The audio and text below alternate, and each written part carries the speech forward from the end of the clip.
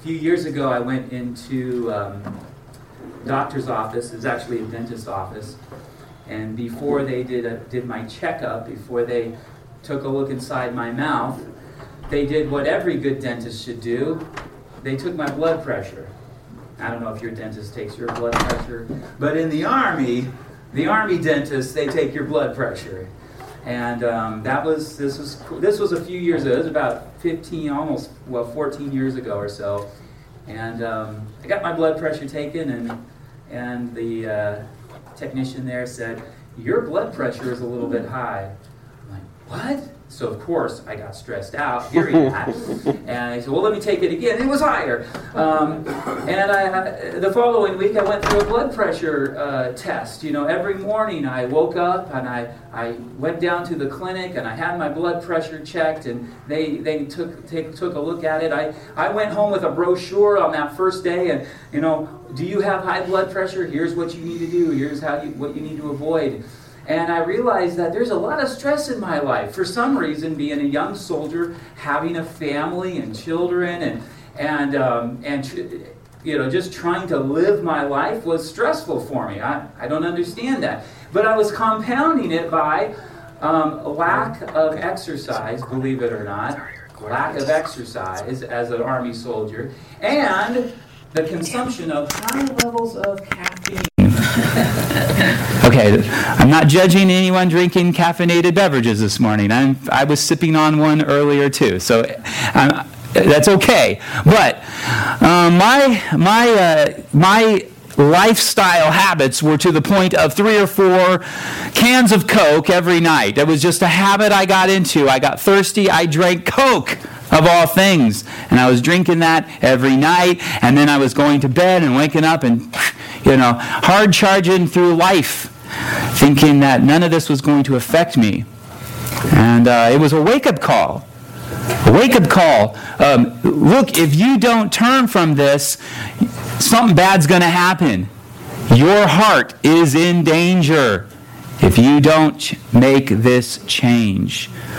I listened to the advice. I made some changes in my life.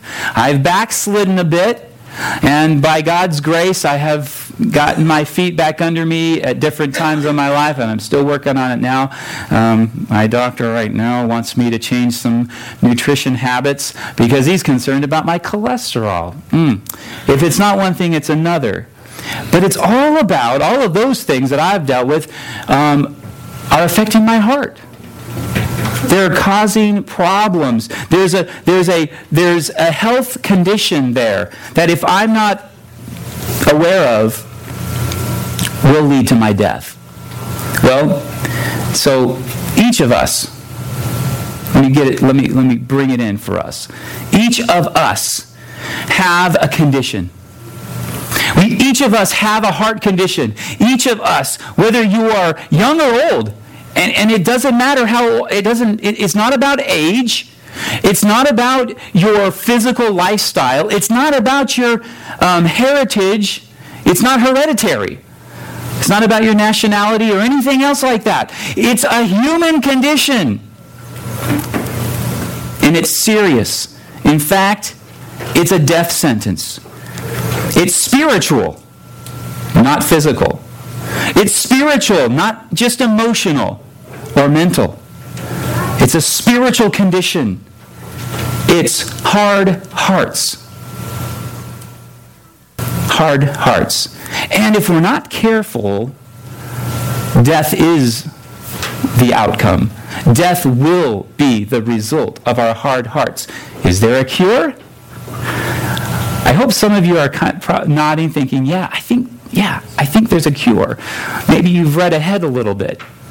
Spoiler alert. There is a cure for this condition of hard hearts. And that's what we're going to kind of look at today and explore that from this passage in the Gospel of Mark. So, if you haven't already found it, because it's up on the screen, Mark chapter 6, beginning at verse 45, is what we're going to look at today. Let me invite you, if you're able and you want to stand with me, to do so. Stand as I read this passage of Scripture. Mark chapter 6, beginning at verse 45. Immediately, he made his disciples get into the boat and go before him to the other side, to Bethsaida, while he dismissed the crowd. And after he had taken leave of them, he went up on the mountain to pray. And when evening came, the boat was out on the sea, and he was alone on the land. And he saw that they were making headway painfully, for the wind was against them.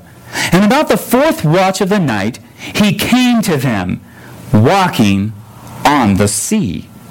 He meant to pass by them, but when they saw him walking on the sea, they thought it was a ghost and cried out, for they all saw him and were terrified. But immediately he spoke to them and said, "Take heart, it is I.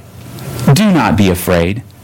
And he got into the boat with them, and the wind ceased, and they were utterly astounded, for they did not understand about the loaves, but their hearts were hardened. This is the word of the Lord. Would you pray with me? Father, as we look at this passage in our time this morning, God, speak to us. Reveal to us the truth that we need to hear. Help us to see the glory of Jesus in this passage. And help us to see how our lives connect with Jesus and what it is that we need to do to respond in faith to you, to live the way you would have us to live, to repent or to change. Anything that, God, you're pointing out to us today, help us to do that by faith, trust in you. Pray this in Jesus' name. Amen. Please be seated. Well, as always, when we're looking at a passage of Scripture, especially, any passage of Scripture, you want to know, well, what came before it? Here's this passage, and we're just kind of taking this totally out of context. But you have to think like you would if you were watching a television series. You know, back in the day when you watched the television show Lost. I don't know if any of you ever watched that, but at the beginning of every episode was previously on Lost, and then there was all those scenes. You need to know what was happening, what was going on with these characters, what was the situation they were in. Otherwise, you jump in the middle of, you don't know what's going on. This is before binge watching, right? Okay, before you could just watch the whole season in a weekend, or the whole series in a weekend. But you got to think through the context. What is going on? What was happening in this story? Why is Jesus saying? Why does it start off with immediately he made his disciples get into the boat and go before him to the other side? What was going on? What's the setting? What's the situation? So think back to last week. We looked at this, the previous passage. We looked at Jesus feeding 5,000 people, 5,000 men, and their women and children with them. And so this miracle had just taken place. The people had been out in the wilderness in a desolate place. They had sought Jesus out there. They had basically crashed Jesus and his disciples' retreat, right? And so there they are, being fed and sustained in the wilderness with this bread and this fish. And remember that that story ended, verse 44. If you look at it, it says those who ate the loaves were 5,000 men. Now, the other gospel accounts also refer to 5,000 men. Mark is good to put that right at the end of this story, showing us that this was an ordered group of men who, if Jesus wasn't careful, would rise up and say, "Hey, we've got about a brigade-sized group of men here, maybe a couple of them. We've got the makings of a fine army. If this guy, Jesus, who has this ability and this power, were to be our king, we could overthrow those Roman soldiers in the next town. We could take that fortress. We could do something here. We got this, Jesus." Right? We looked at that a little bit. Jesus wouldn't do that, though. That's not what he was there for. He was not there to be a military leader. He was not the Messiah that they thought they were looking for. So, suddenly the scene shifts here to what we're looking at today. And Jesus says, or Mark says, immediately, that's that urgent kind of, that urgent phrase that Mark includes a lot in his gospel. He says he made his disciples get into the boat. It's hard to see the power of a word like, he made his disciples get into the boat. The power behind that is he ordered them. He commanded them. He insisted. I don't know exactly how it went. I don't know if he pushed them. I don't know if he kicked them. I don't know what he did. I don't know what words he used. Maybe he used the knife hand to command them to go into the boats and get out of here. But they did. There's an urgency in that. Jesus doesn't want his disciples to get caught up in that, because they could just as easily go, the crowds want you to be king. Let's do this. Jesus says, no, let's stop. Put a stop to that. You guys get out of here. I'm going to dismiss the crowd. I'm going to disperse them before a rebellion breaks out. Remember that John had said, the Gospel of John had said, that they wanted to make him king by force. Okay, that's the context going on here. So Jesus dismisses the crowd, and what does he do? He goes by himself. The disciples leave, and the disciples are out on the sea in a boat. Jesus, though, goes up on a mountain to pray. He goes alone. He gets away with God. And what's he doing? Why does he go out up into a mountain? Why is he leaving his disciples in this moment to pray? Why not go with them? It's such a teachable moment, isn't it? You know, disciples, I'm not going to be king. See these 5,000 here? They want to be an army. They want me to lead them. I'm not doing it. He doesn't get into that. He leaves them and he goes up on a mountain to pray. What's he doing? Well, 3 times in the Gospel of Mark, Jesus goes away to pray. We saw that first way back in Mark chapter 1, where after his first day of ministry with the first disciples he called, the crowds were just going crazy. They were coming from everywhere. They thought, this guy is casting out demons and speaking with authority and doing all of this stuff. And Jesus goes away to pray. And the disciples go looking for him. Remember? Where are you, Jesus? Everybody's looking for you. We got stuff to do. This is awesome. I mean, this is about to blow up. We launched this church, and now everyone's coming, and, we need you here. And he's like, no, I've got to be with my Father, and I've got to go to the other villages, because that's what I was sent to do, to preach. He goes away by himself to pray in Mark chapter 1, again here in Mark chapter 6. And then we will see later on in Mark chapter 14, he goes by himself to pray. And every time he gets by himself to pray in the Gospel of Mark, he's getting away from the crazy. He's getting away from the hubbub. He's getting away from the people who would invite him to be something that he is not supposed to be. He's getting away so that he can be an obedient son to the Father. He is actually fighting the same battle that he began fighting in Mark chapter 1, verses 12 and 13, when he was in the wilderness being tempted by Satan. And Satan is trying to say, you can do this. You can do this on your own. You can turn bread or stones into bread. You can jump off the top of the temple and not be hurt. You can worship me, and I'll give you all of the kingdoms in a snap of the fingers. And that's it. That's all there is to it. No cross, no suffering, no difficulty. You can have it all. And Jesus, in resisting Satan and resisting his work, then continues to do it now. He won't be caught up in this. And so he resists, and the disciples who are on their own are struggling.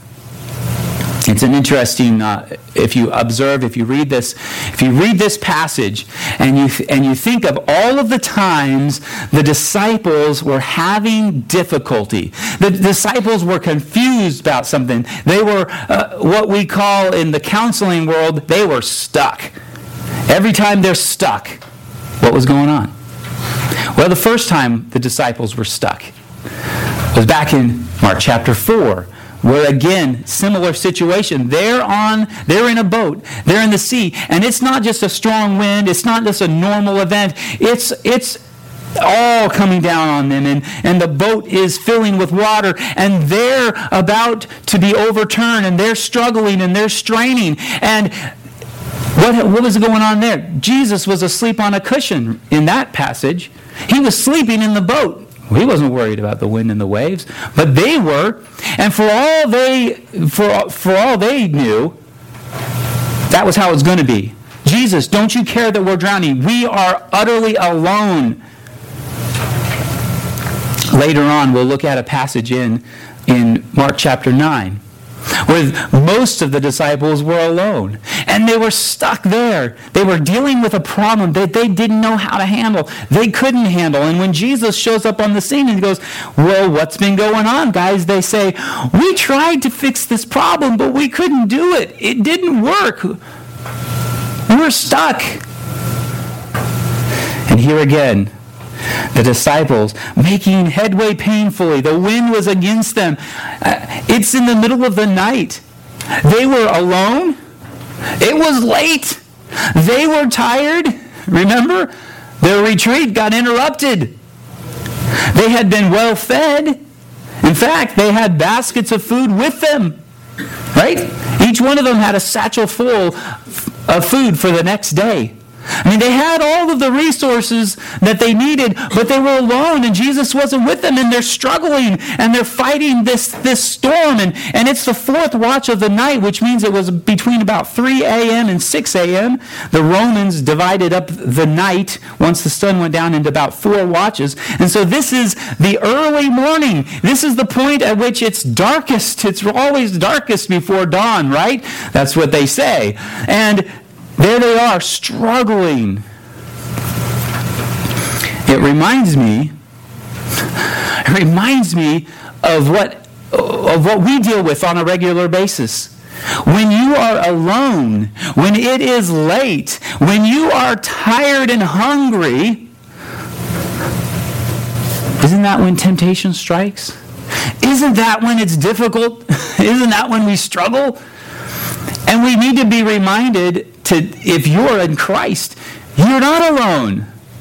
And that He is with you. And so what does Jesus do? He sees them. He sees them and He comes to them. He goes to them. He doesn't just let them be. He doesn't just let them be. But notice how, we read this whole passage earlier. The disciples are struggling. They're trying with all their might, with all of their human effort to resist this wind, to get through the chaos of this sea. And when it's all wrapped up and the story comes to a close, we get the punchline by Mark. Only Mark includes that phrase. They did not understand about the loaves, but their hearts were hardened. Remember, the other gospel writers who wrote about the story mentioned that. Their hard hearts. It's these crises, though. It's the difficult circumstances in life that reveal what's really there. They say that crisis reveals a person's character. Right? Well, it also indicates a person's faith. In fact, I'd argue this, that there's no faith unless it's demonstrated in these moments of distress, in these moments of difficulty. Faith really isn't faith until you have to exercise it. We can say all we want. Oh, I believe that Jesus can do this. Oh, I trust in Him. And we can sing these songs. But then in the midst of our life circumstances, we choose another path. We choose another way. We don't put our faith in Him. We demonstrate a lack of faith in those moments. How will you trust God in the moments you're going through right now. That's what this whole story comes to. That's what the whole story is pointing to. So before we get to where Jesus appears and he speaks to them and he talks to them and he solves this situation, he sustains them in their distress. Before we see them do that, it's important to reflect on that right now, I think. What are you going through? What distress, what crisis are you going through? And what does it look like to have faith in God? What does it look like to trust him in that situation right now? I hear about crises all the time. Some of that is happening in your lives and in other people who reach out to me. I hear about it all the time. And I think, will we trust God in that? And my heart goes out to people when they tell me, this is what I'm dealing with, this is what I'm battling. And there are never any easy answers. It's not, and I'm not trying to give you guys an easy answer either. Say, just trust God, it'll all work out. Because actually there's some things that we need to do to apply the medicine that he gives us. Remember, if your doctor says you've got high blood pressure, you're going to make some changes. It's not enough to believe what he says. It's not enough to believe that he knows what he's talking about or she knows what she's talking about. You got to take the medicine. You got to make changes in your life. You've got to do the things that you need to do so that you can live. Will you trust God in the situation that you're in? Do you know this God? Let's explore this God that we see here. Look at what he does. Jesus, in verse 48, came to them in the fourth watch of the night. And what is he doing? Walking on the sea. What is going on here? Have you heard this story before? Yes, Jesus walks on the water. Yes, he walks. Has that story gotten so familiar to you that you don't grasp the significance? Are you without understanding? Are your hearts hard too? I mean, we could be just like the disciples. Jesus has done all of this. He walked on the water. What does that mean to us?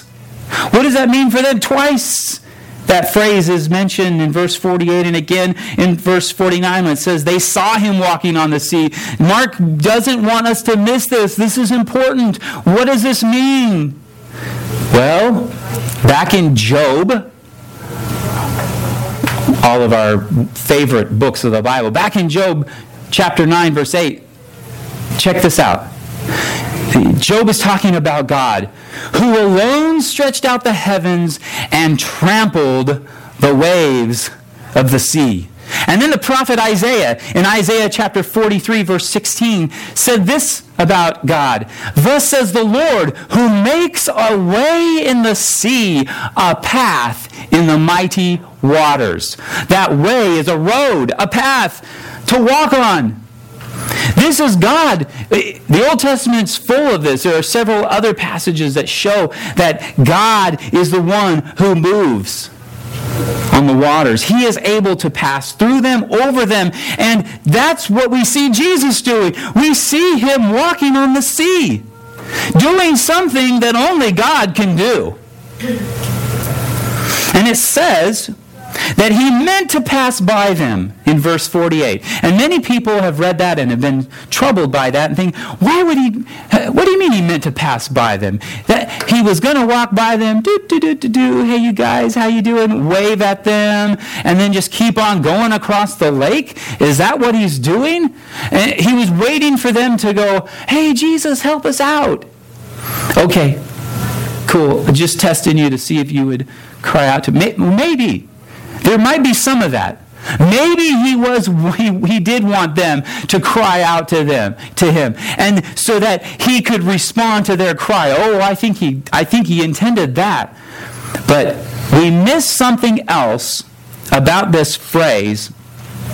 If that's all we see, if all we see is we're trying to figure out from a human perspective what Jesus was trying to do, because Exodus chapter 33, when Moses comes to God, when he's standing before God, and he says, Lord, show me your glory. And here's part of how God responded. But he said, you cannot see my face, for man shall not see me and live. And the Lord said, behold, there is a place by me where you shall stand on the rock, and while my glory passes by, I will put you in a cleft of the rock, and I will cover you with my hand until I have passed by. When God passes by, he intends to reveal his glory, to reveal who he is, to reveal that he is awesome, that he is powerful, that he knows and he sees you. Moses is like, well, if you would just show me your glory, then I would know, I'd have some assurance that things are going to work out. What are we going to do here? You sent me out into this wilderness to lead these people who are rebellious. We just got out. We just crossed through the Red Sea, and we just got water from the rocks. And immediately after that, the very next day, they're complaining and grumbling. They want to stone me. They want to go back to Egypt. Show me some sign that you are good enough, great enough, and awesome enough to keep going.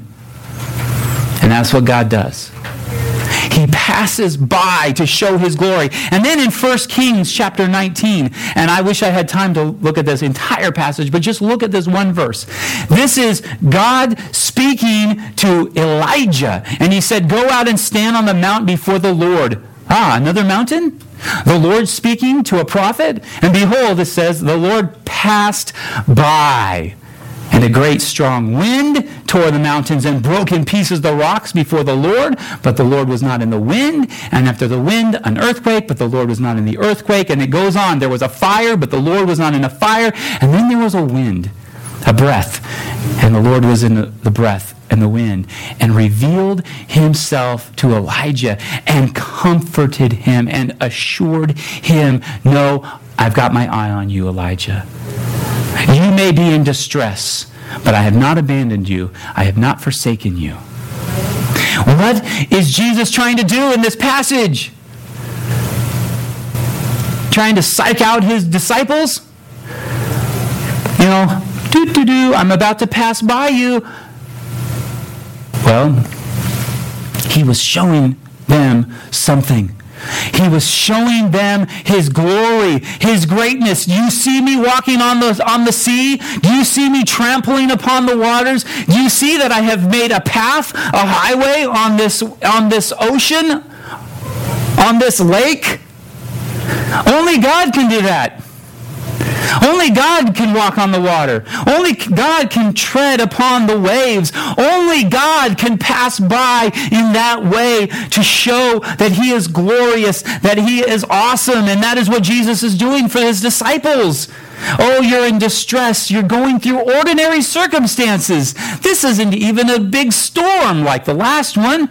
This is a strong wind, and yes, I know you're tired. Yes, I know it's late. I know you feel alone, and you may feel frightened at my presence. Oh no, a ghost.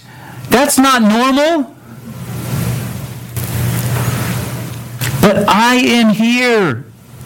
This is God in your midst. I hear you. And so they do cry out. They are terrified. And yes, it says they thought it was a ghost. This word only appears in this story in Mark and in the parallel story in Matthew. Only in those two Gospels that word is used. A ghost, it's an apparition. It's so rare in the Bible, and that should let us know that it was a rare thing to see or think you're seeing ghosts in ancient times. These guys weren't as superstitious as you have been led to believe by a lot of people. They knew this was not normal. What they were seeing was not normal. What else could it be? Are we hallucinating? They're rubbing their eyes, wondering, what is going on here? It looks like it might be Jesus, but it can't be, because he's a man. And men don't walk on water. So they're frightened, and they cry out. And that crying out is a cry of alarm, of help.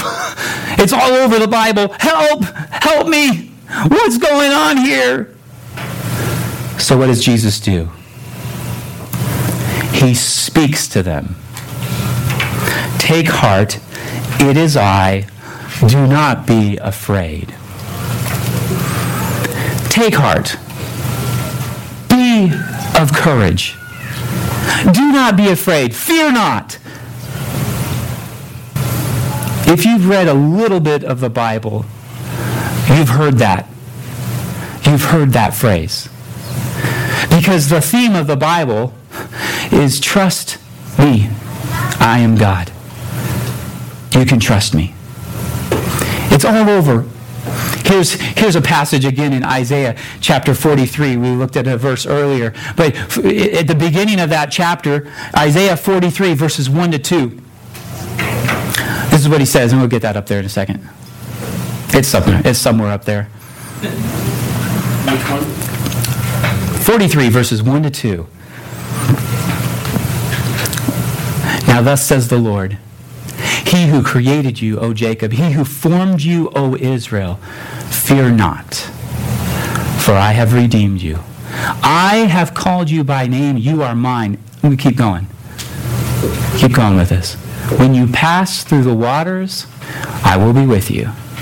And through the rivers, they shall not overwhelm you. When you walk through fire, you shall not be burned, and the flame shall not consume you. God, there in Isaiah, is comforting his people. Fear not. Don't be afraid. Don't be troubled. Don't be discouraged. Take heart. He said that to Joshua. Do not be frightened or dismayed. The Lord your God is with you wherever you go. And he said that to his people at a time where they needed to hear, our lives are a mess. We are in distress. And God is speaking to them saying, no, I'm here. I will never leave you. I will be there for you. I am here. I am. And that's what Jesus says. Once a little bit troubled, my heart's a little bit troubled, that most of our English translations translate this little phrase as, it is I. As if he's just saying, hey, it's me, it's Jesus, I'm not a ghost, I'm not some weird thing that you're seeing, it's really me, it's really Jesus. Because behind those words are these two Greek words, ego eimi, I am.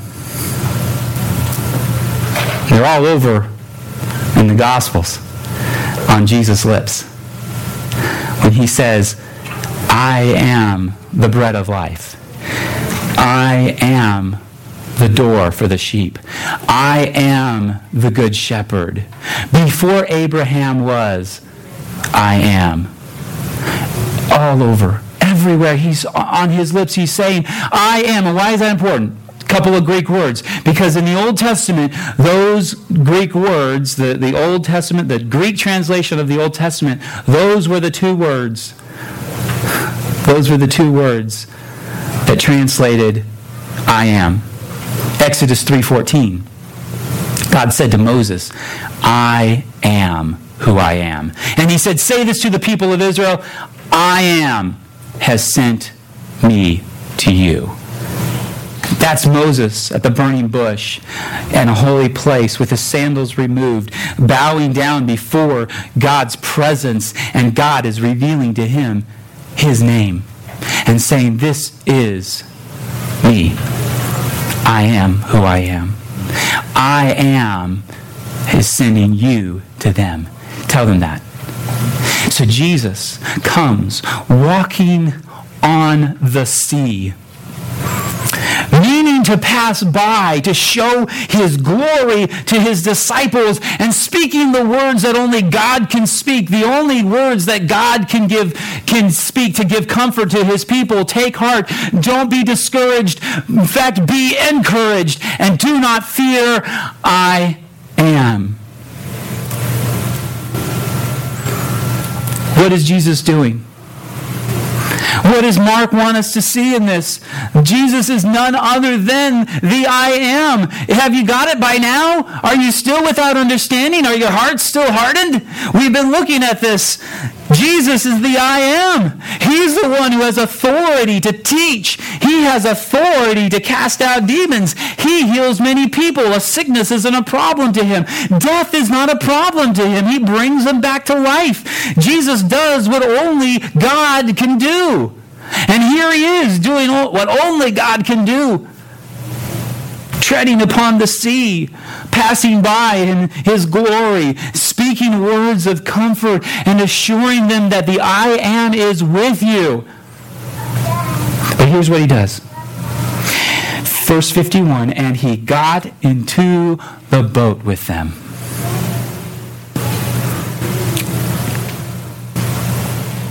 I don't know if there's a more powerful phrase in this passage than that to me this week as I was reading it and pondering it and studying it. Because Jesus did not simply calm their storm. He did not simply speak words of comfort from a distance. He got into the boat with them. He made his home with them, his presence with them. He said, now you have me. Yes, his word and his presence is powerful. Notice that in all of this trial, in all of this distress, this revelation of who Jesus is never would have happened if they had not gone through that together. We should take heart when we go through trials, when we go through distress, when we go through struggles. If you're going through struggles, don't be surprised. Because in this world we're going to have tribulation. That's been promised to us. It's a normal part of life. As ordinary as rowing across the Sea of Galilee for the disciples. Sometimes things just don't go your way. Sometimes the wind picks up and we strain against the oars. But don't harden your heart to Jesus in those moments. He has stepped into the boat. Here's really what has happened. God himself, he's looked at us. He's looked at our struggles. He's looked at our problems. And he's seen how hopelessly we have tried to remake everything in creation to be something to save us from worshiping the sun and the moon and the stars, from worshiping trees and hills and water, to taking good things that he has given us, healthy relationships and our emotional resources and who we are sexually or whatever it might be, and turning all of those things into something that we think is going to fulfill us and save us. He has looked at us, and he's looked at us with our anger and our hatred and our violence and our racism. And he's seen how pathetic and how futile and fruitless our attempts at solving all those problems are. He has looked at them, and he said, you think that you're going to solve these through discovery or innovation or education or political systems. He's looked at our false notion that we can progress beyond our past. What has happened in the past is in the past, and we're getting better all the time. Everything is getting better, and we're going to achieve peace, and we're going to take care of this problem and that problem, and we can do this because we are humans, and we're great, and we can build this tower. He has looked at us, and he's seen us with our fears and our doubts, our anxieties, our stresses, our confusions, our depressions. He has looked at us and he's seen us with our sicknesses, our disease, our disorders, our paralysis. He's looked at us and he's seen us straining at the oars. And he was not content just to point it out from a distance. You should not be like this. You should not live like this. You should trust. You should have faith. What's your problem? But he came walking over the chaos.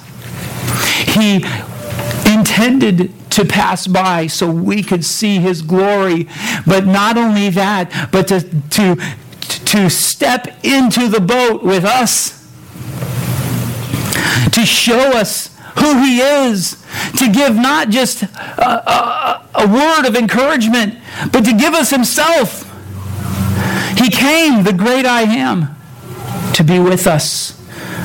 John says in John chapter 1, verse 14, we have seen his glory, glory as of the only Son from the Father, full of grace and truth. Just prior to that phrase, he said that he dwelt with us. He made his home with us. That's what the Word has done. He has made his home with us. He has gotten into the boat with us. So the question for us is the challenge the disciples were facing. There he was, the great I am, in the boat with them. Did they understand? They didn't understand about the loaves. They didn't understand that it's the great I am, the one who gives manna in the wilderness, who's with them. Their hearts, it says, were hardened. What can we do? We have a condition, a heart condition. It's hard hearts. And stepping out in faith or responding in faith to Jesus at one point in your life, saying, I believe in Jesus, I trust him, forgive me of my sins, make me a new creation, be Lord of my life, I want to trust you, I want to serve you, I want to follow you, I want to be a Christian, is one thing. But our hearts can easily be hardened. Like the Play-Doh that gets left out overnight. And you're like, kids, why do you keep leaving that out? It gets hard. And it's hard to bring it back. We need a miracle that only Jesus can do. He is our cure. But here's the medicine. Here is the prescription. Here's what he's asking. Number one, get in the boat. Get in the boat. If you have not listened to his voice, if you have not taken that first step to be where Jesus wants you to be, you will not see him. You will not have his presence with you. You will not have assurance. What does get in the boat mean? Faith. Start out by you have to put your faith in him. You have to repent of your sins. You have to turn your life over to him. You are the Lord. You are God. Only you can do this thing. For some of us, it may mean get back in the boat because we have ignored him for a while. We have disobeyed. There's something gnawing at us. There's an area in our life that remains unrepented of. Get in the boat. Number two, cry out for help. Cry out to him. So here's the challenge of that. Many of us think that I don't know enough good prayers. I don't know enough about this. I can't fix my problem. Jesus is not limited by our inadequacy. Our cries of help don't even have to be well orchestrated. They don't have to be thought out. They don't have to have all the right words. We simply just express what's in our heart to God. I need you. Sometimes it's just that in the words of songs that we sing. I need you, I need you, I need you now. Cry out to him. And three, remember your history or your past. Remember what he's done. If you have followed Jesus, he has worked. He has done work. He has done mighty things. The disciples, they didn't understand about the loaves. Jesus, like God has been doing all along in Scripture, saying, don't you know I'm the one who did this for you? And I'm here in your presence. If I'm the one who did that in the past, what makes you think I'm going to change and not look out for you and not care for you and not have your best in mind for you? We can easily doubt that when things are difficult. But remember your past with Jesus. Remember where he has brought you. Remember where he has helped you. Reflect on those things. Celebrate anniversaries. Celebrate milestones. Do those things. Share the testimonies. Don't hold back. Share them, because other people may need to hear of what God is doing in your life and be encouraged to trust him in their present as well. And then finally, trust Jesus. He is the only one. The only one who is able to sustain us in our distress. He is the only one who is able to sustain us. And no matter what you're going through. What would that look like for you? I want you to think about that.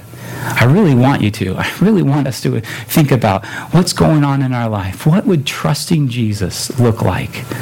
In my family situation, in my financial situation, in my job situation, in my marriage, with my future, with a decision that I'm trying to make, I need to make. What does trusting Jesus look like? I know this. It may take some work. It may take some help.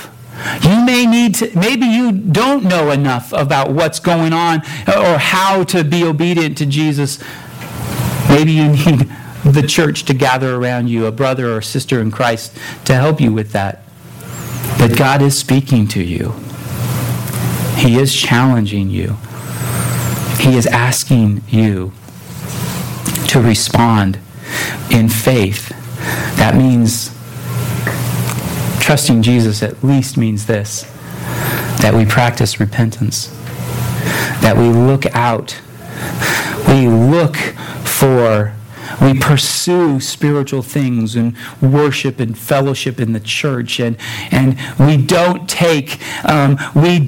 place our hope and trust in our human sufficiency, in our own ability, or in our own resources or our own intellect. We trust Jesus even though the way may be troublesome. So, how will you listen to Jesus today? How will you trust him? How will you deal with your condition? It's serious. It's life-threatening. But we, by God's grace, have a cure for hard hearts, and it's Jesus. Let's pray together.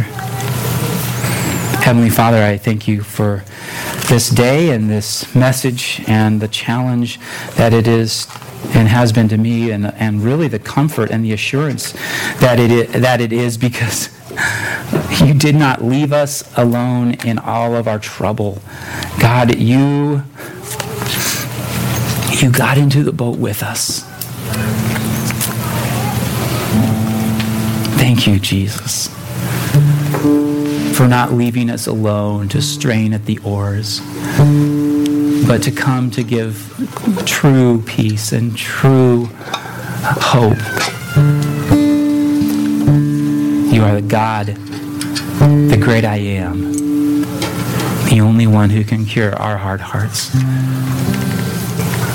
Replace our hearts of stone with hearts of flesh, hearts that love you, trust you, that beat for you, that pump life-giving blood of Jesus through our souls. Give us that grace, God. Pray these things in Jesus' name. Amen.